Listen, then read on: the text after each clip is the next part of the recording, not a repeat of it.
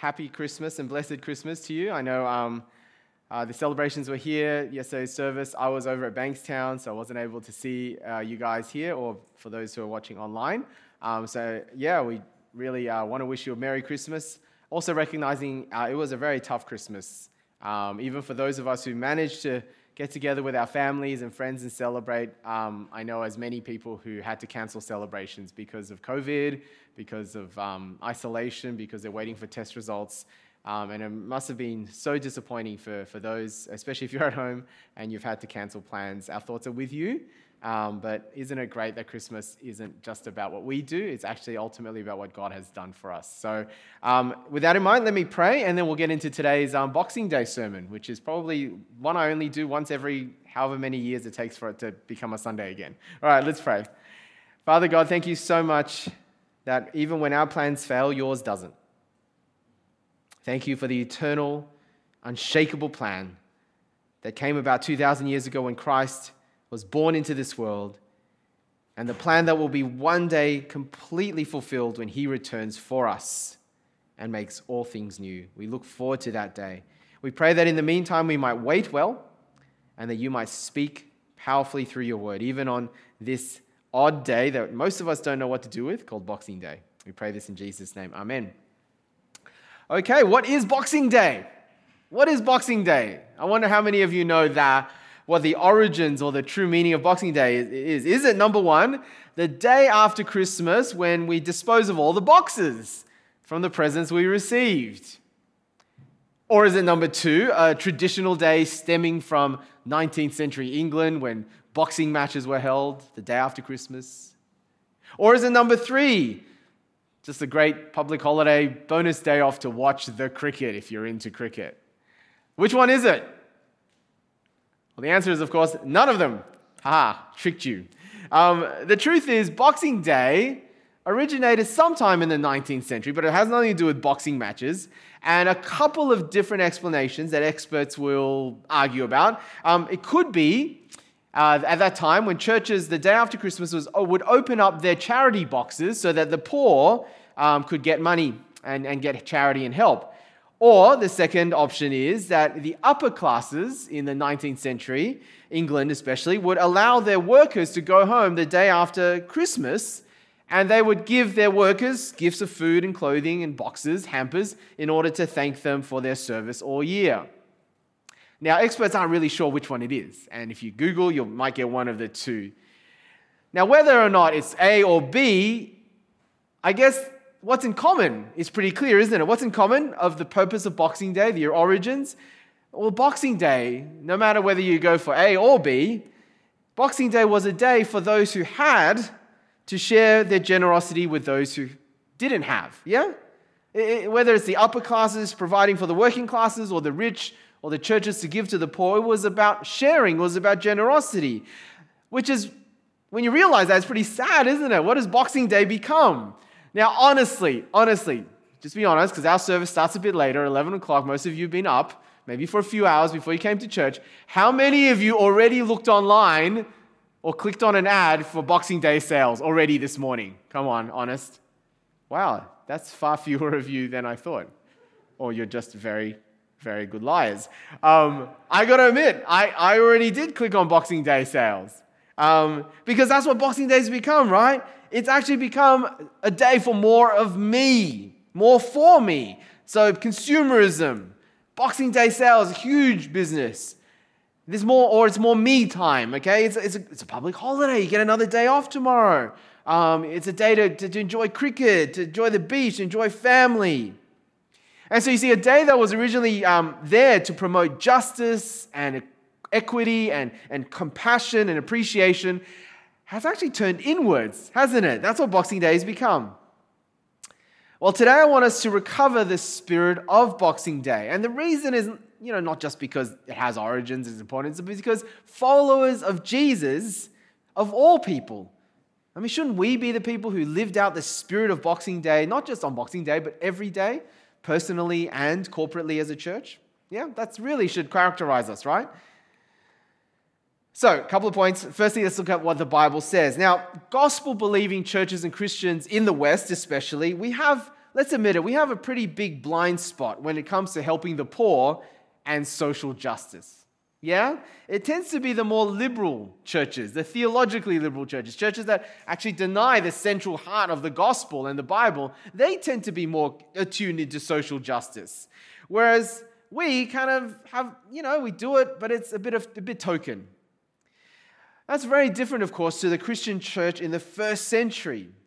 Because you read about the historical accounts, they impacted society in such a big way in ancient Rome because of the church's unique desire and the way that they helped the poor, no matter who they were. Whereas today, it's mostly dropped off our radars. But what does the Bible actually say? Let's have a look at some really important Bible passages. In Micah 6, and what does the Lord require of you? To act justly and to love mercy and to walk humbly with your God. Zechariah, the next one, spells that out a little bit more.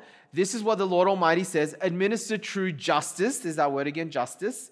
Show mercy and compassion to one another. Do not oppress the widow or the fatherless, the alien, i.e. the immigrant, or the poor. And why does God command all this? It was because it's consistent with who He is, His own character. Look at Psalm 146. God upholds the cause of the oppressed and gives food to the hungry. The Lord watches over the immigrant and sustains the fatherless and the widow. Now, I want you to notice the word justice there, because what's really interesting is when the Bible talks about justice, it talks about justice in a bigger and fuller way than we do. Like, what do you think of? We usually think of justice primarily in terms of the negative, as in you're doing justice when you're not being unjust, okay? Or you're doing justice when you're not oppressing someone, when you're not being unfair. That's how we usually think of justice. But then we have another word, don't we, for stuff done in the positive. So when you do positive stuff for someone, it's charity, right? It's compassion, giving to the poor. That's charity and compassion. We don't usually categorize that as a thing of justice. But the problem is, when we think of it in terms of just the positive, the charity and compassion, it then becomes an optional extra.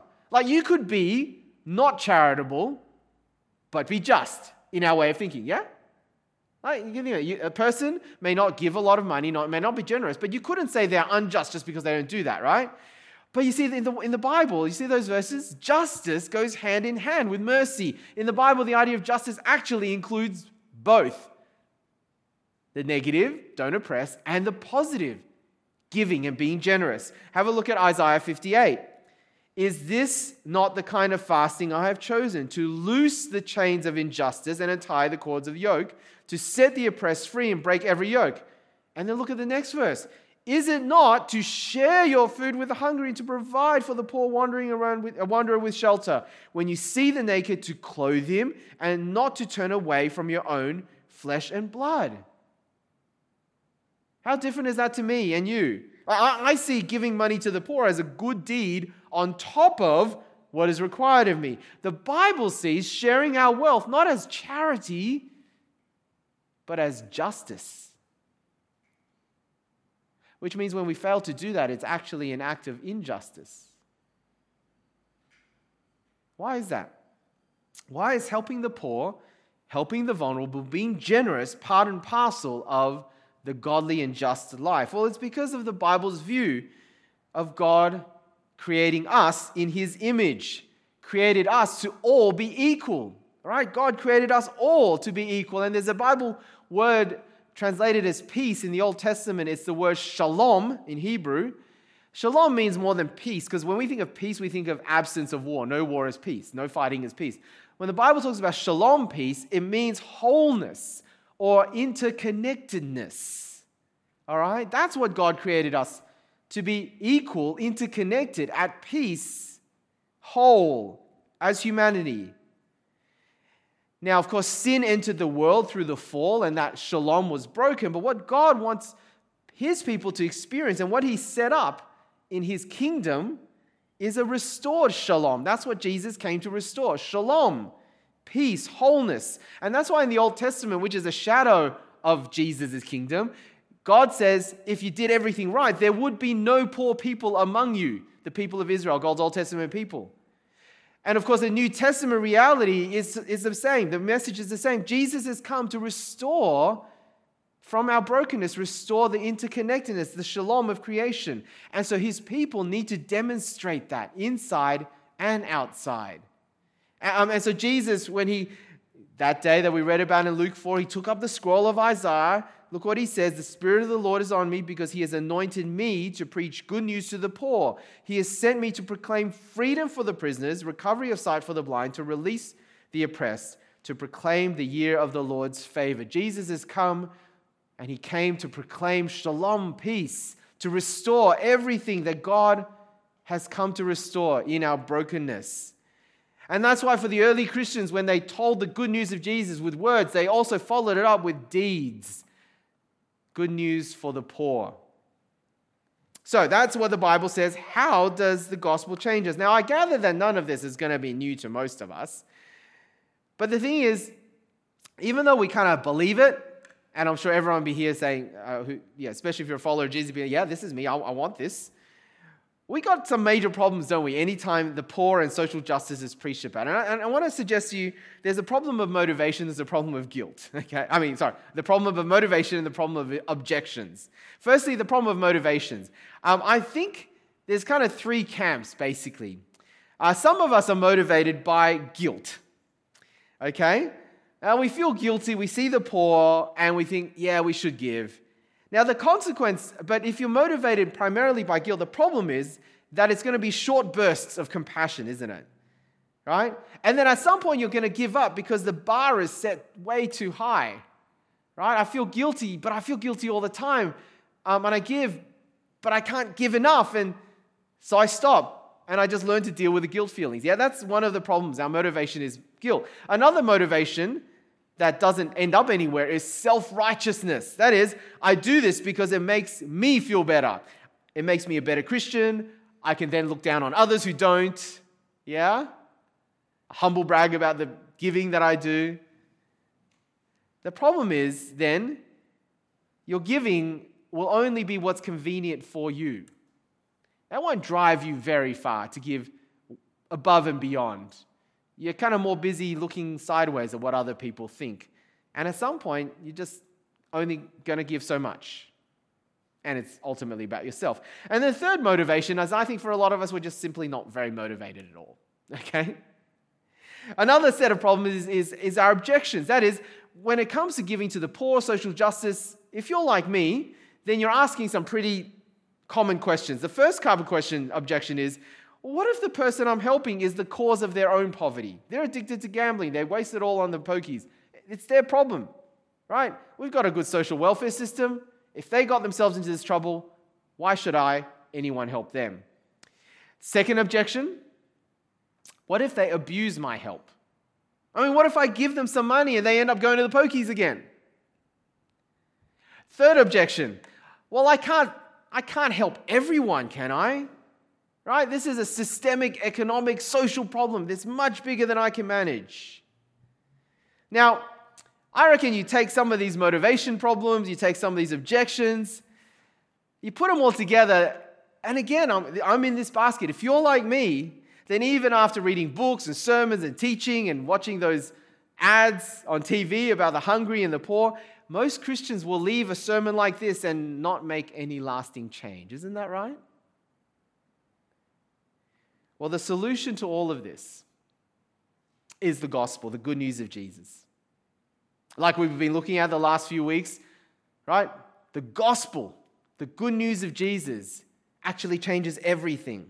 So I want you to notice the Apostle Paul in the New Testament, his logic on why we give to the poor. He says, "For you know the grace of our Lord Jesus Christ, that though he was rich, yet for your sakes he became poor, so that you through his poverty might become rich."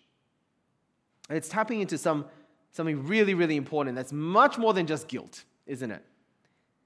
It's not saying, oh, look, Jesus died for you and you should feel guilty about that and therefore you should do something. No. It's not talking about that. It's saying if you've experienced God's grace, God's generosity, then something's going to happen from within to cause you to want to pass on or pay forward or overflow with that grace.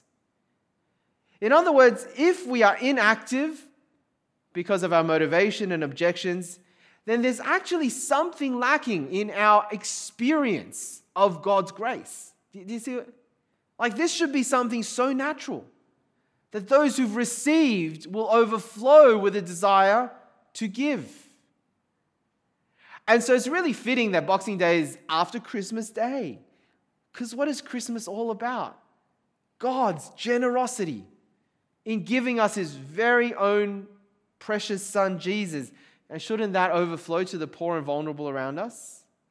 Now you get this, and your motivation becomes neither guilt nor self-righteousness. Because what's happening here in the gospel?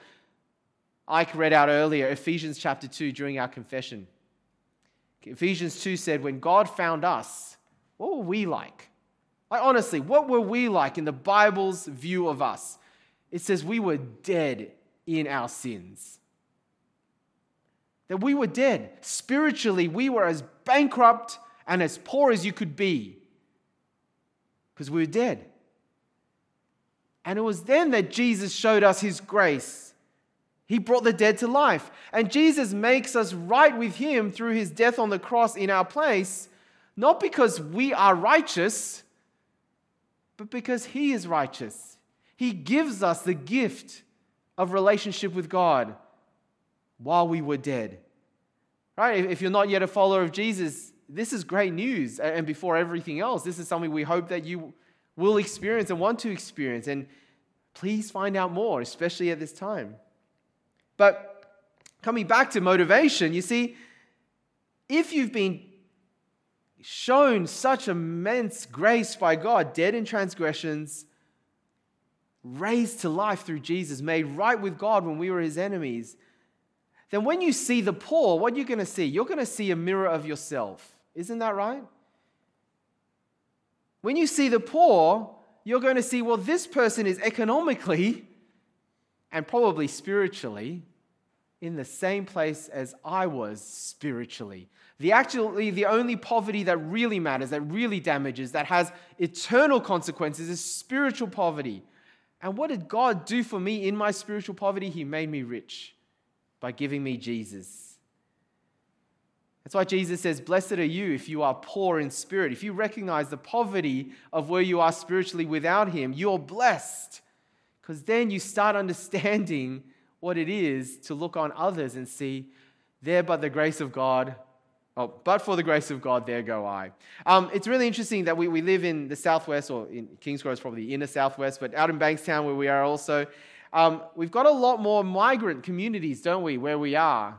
And especially as you go towards the southwest, the migrant communities, it's interesting how they see the refugee issue very differently to non-migrants. In the last few decades, there's been a lot of rhetoric about protecting our borders and all that kind of stuff. But you talk to most migrants, and they're just softer towards refugees. A lot of them because they are the kids of refugees. But even if you're the kids of professional migrants, we see ourselves in them, don't we, in some way? We see ourselves in them in our parents who came to this country and had to work their butt off with no English. And we realize that that was like us. That could have been us. It's the same spiritually, right? If we understand what God has done for us, we start seeing ourselves in the materially poor, because material poverty is just a reflection of spiritual poverty that we all suffer from. Okay, so that's motivation. What about objections? What does the gospel do to our objections? Well, what about the objection? Well, they're the cause of their own poverty. Well, here's the thing. Poverty is a complex issue. I mean, yes, people have gambling, addiction problems that cause poverty, but these problems are very social, educational, and economically, systemically related. But let's come back to the gospel anyway. You know, in the gospel, who is responsible for your spiritual poverty, for my spiritual poverty? It's ourselves. And what does God do? Does God wait for us to fix our lives up first before showing us grace? Does he say, oh no, I'm not going to help you spiritually because you're the cause of your own poverty spirit? No. Grace comes in the midst of our poverty when we were dead in transgressions. And in fact, it's only grace that can actually motivate you to change your life afterwards as well, isn't it? Or what about the objection, well, what if I give and they abuse my help? Well, again, I mean, that's a real issue, and it doesn't mean that we give foolishly. But have a think about the issue itself. Did Jesus offer salvation only for those who would be grateful for it? Right? I mean, not everyone gets saved, right? That's what the New Testament says. But the offer does go out to everyone, even for those he knows would abuse it. And how about for those who have accepted God's grace, God's generosity? Have you ever in your life as a follower of Jesus taken his generosity for granted? Have you ever sinned knowingly, even though you know it's sinful, because you know he'll forgive me anyway? We do that all the time, don't we? It doesn't stop God from showing us grace, even though he knew we would abuse it. What about the third objection? Well, I can't help everyone. It's a big world. Well, it's true. You can't help everyone, but you can help some. Jesus didn't help everyone either. He didn't heal everyone in Judea, Galilee, but he healed everyone who came to him. Now, the church is much bigger than individuals, but it does start with individuals, right? I mean, if God can change us individually, then he can begin to change society through us corporately. And that's certainly what happened in the early church in the first few centuries. Let me break it all down with an example. In Pastor Tim Keller's church in New York City, there was an example of their church using helping out a single mother of four. With money, helping her pay her bills and all that kind of stuff. But here's the thing, right? They discovered that instead of paying her bills, she left a lot of her bills unpaid and used the money that the church had given her to buy toys and to go out to restaurants for her kids, with her kids. Now, I wonder what you would do at this point. I know what we would be tempted to do as a church at this point. It'd be like, okay, obviously she's abusing it, she's not really getting help.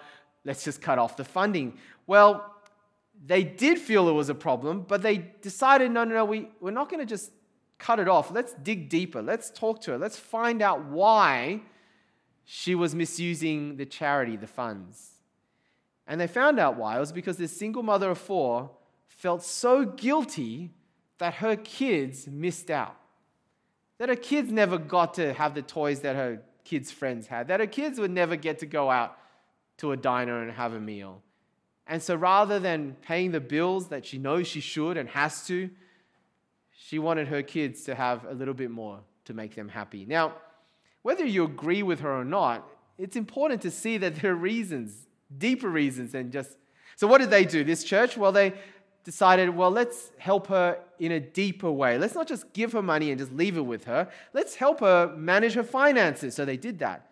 Let's help her by providing mentors for her kids so her kids wouldn't miss out in other ways. And maybe these mentors would also work out how to kind of adopt these kids.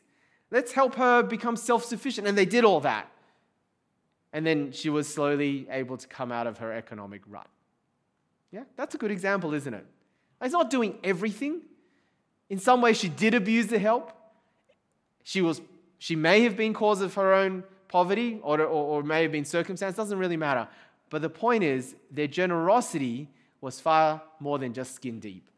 It reflected the kind of persistent generosity that God shows to us. So, final point, how do we apply this? How do we apply this? This is it, right? Like, it's really easy to walk away from the sermon, do nothing. I suggest we think about head, heart, and hands. So let's start with our thinking, our heads. One of the most important things to remember is, of course, the Bible sees everything that you have, everything that we have, as given to you as a steward, to steward, not to own, but to steward. Okay? So we are stewards of all that God gives us. We don't own it. Everything belongs to God, but we're to steward it. And so we are to be blessing others as we ourselves are blessed. Now, at this point, again, some people really object to this. Like, you mean how can you say that none of this is mine? I mean, I worked hard for my money. I studied years and I was able to get the job that I really want. I pursued it, my career. I gave up time and energy, and I'm able to afford all these things because of my hard work. Well, I get that. But here's the thing. I wonder if you've ever thought about it. If you were born exactly the same born in a different country or in a different time, or born in a third world country somewhere in Africa or Southeast Asia, you put in the same amount of hard work, would it result in the same amount of wealth that you enjoy today? Because there are people who work far harder than you and me. And because of the country they were born in, because of the place or the time they lived in, none of that hard work translated or can translate into wealth. Were you responsible for the country you were born in, for the time you were born in, for the family you were born in? Right? Everything that we have, every opportunity, educational or otherwise, has been given to us by God. We don't own it. We are but stewards.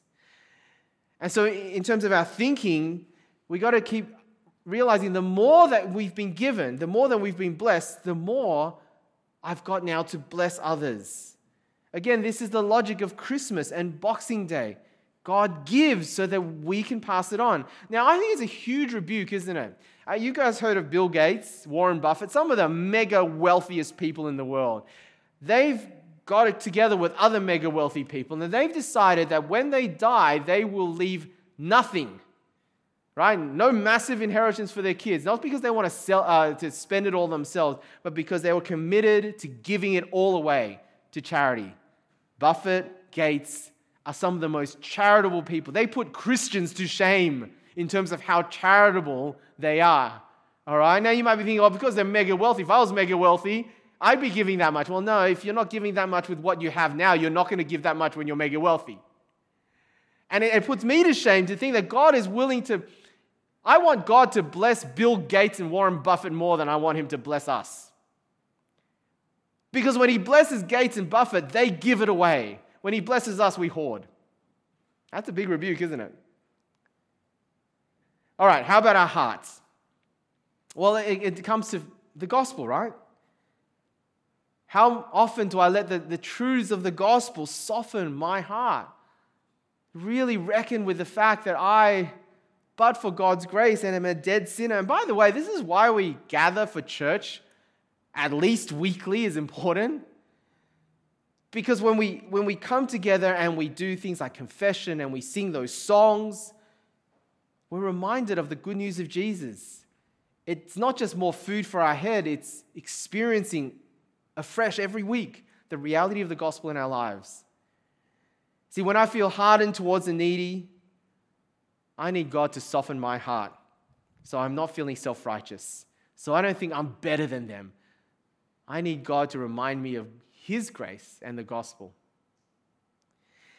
And then finally, hands. Well, let me give you 3 suggestions, and they're only going to be short 3 suggestions. The first one is take baby steps. Like, just think about what you're doing and just take one little step more than that. So, if currently none of your giving or generosity at all goes to the poor, okay, I'm not talking about if you're a member of SWEC and your financial commitment to this church and, you know, what you could think of as a tithe, all right? Right, things set apart just for the work of the gospel in the church. No, I'm not talking about that. I'm talking about stuff on top of that. If you currently don't share anything to the poor or the vulnerable, whether people you know or more likely people you don't know, why don't you just give a one-off, just today? Just think, I'm going to find a good charity, especially now Christmas is over, there's going to be lots of need. I'm just going to do a one-off. That's one baby step. Or maybe you already do give the one-offs every so often. Well, why not change that to giving regularly? That's another baby step for you. If you sponsor a child, for example, with Compassion or World Vision, why not think about saving up or being able to sponsor one more this year? Right? Take a baby step, whatever that is. Just one little step ahead of what you're doing. Second one is ask yourself, what do I have that others don't? And then how can I share it? And I want you here to know it's not just money. Right? In some sense, money is easy. Right? It's far easier to give a few bucks here and there. But think about all the things you do have, other resources at your disposal. You have a home, or maybe you have education, or you have transport, or you have gifts and talents, or you have friends and social influence. And then think of someone who doesn't have that. All of those things I listed and more. Right? Is there someone that you can share some of that with? What you have for someone else? I have a car. I can drive people around. Who's someone who doesn't? Maybe I can share with them. Like something simple like that. And then thirdly, to ask, what is my sphere of influence? Okay? You can't help everyone, of course. But God has placed us all in specific places for a reason. So who are the underprivileged and vulnerable people that where I am, can especially help? Let me just talk to us as a collective. Most of us are children or are first-generation migrants or children of migrants. You know, if you are a child of a migrant, and so it's a lot of us now, or you're a second-generation migrant, you have so much that you can do to be a blessing to newer migrants. Like, it should fall on us, shouldn't it? To help them find work, to learn English, to give them a home away from home. And one of the things that we want to really explore in the next year or so with our church at SWEC, particularly where we are in Bankstown, our other congregation, and it doesn't mean that those at Kingsgrove can't be involved. In fact, we're one church and we want to mobilize people. We want to think about how we can teach ESL, how we can connect with newer migrants in that area, how we can, when there's a university built across the road from where we meet now, how we can think about reaching out and helping out and being a home and welcoming international students. And that may be something that you might want to be involved in. That's our sphere of influence. Let's get the band up. Get ready to sing. Let's just keep in mind what Boxing Day is all about. Right? It's actually about the gospel, okay? It's about the gospel. True generosity reflects what we understand of the gospel. So when we give, let's do it without thought of payback or reward. Right? Not just because you get a return favor or praise or tax deductibility. I'll only give to the charities that give me tax deductibility. And it's not about that, is it? And the gospel encourages us, urges us to give when it really costs us, right? When it's uncomfortable for us. I pray that God's grace in our lives may actually do that through us for our very needy world. Let's pray. Father God, we're reminded today through the message of the good news of Jesus, the gospel, what he's done for us, your incredible generosity. Father, I can't change my life, let alone the lives of the people listening here. It's so easy to walk away from this and just be hardened. So, Father, I pray your Holy Spirit would powerfully fill us with a greater sense of your generosity and grace that will overflow, especially in times of great need, which is what we're in right now. Not just material need, but emotional need, spiritual need. Help us to be people who reach out with the hands and the heart and the mind of Jesus. Amen.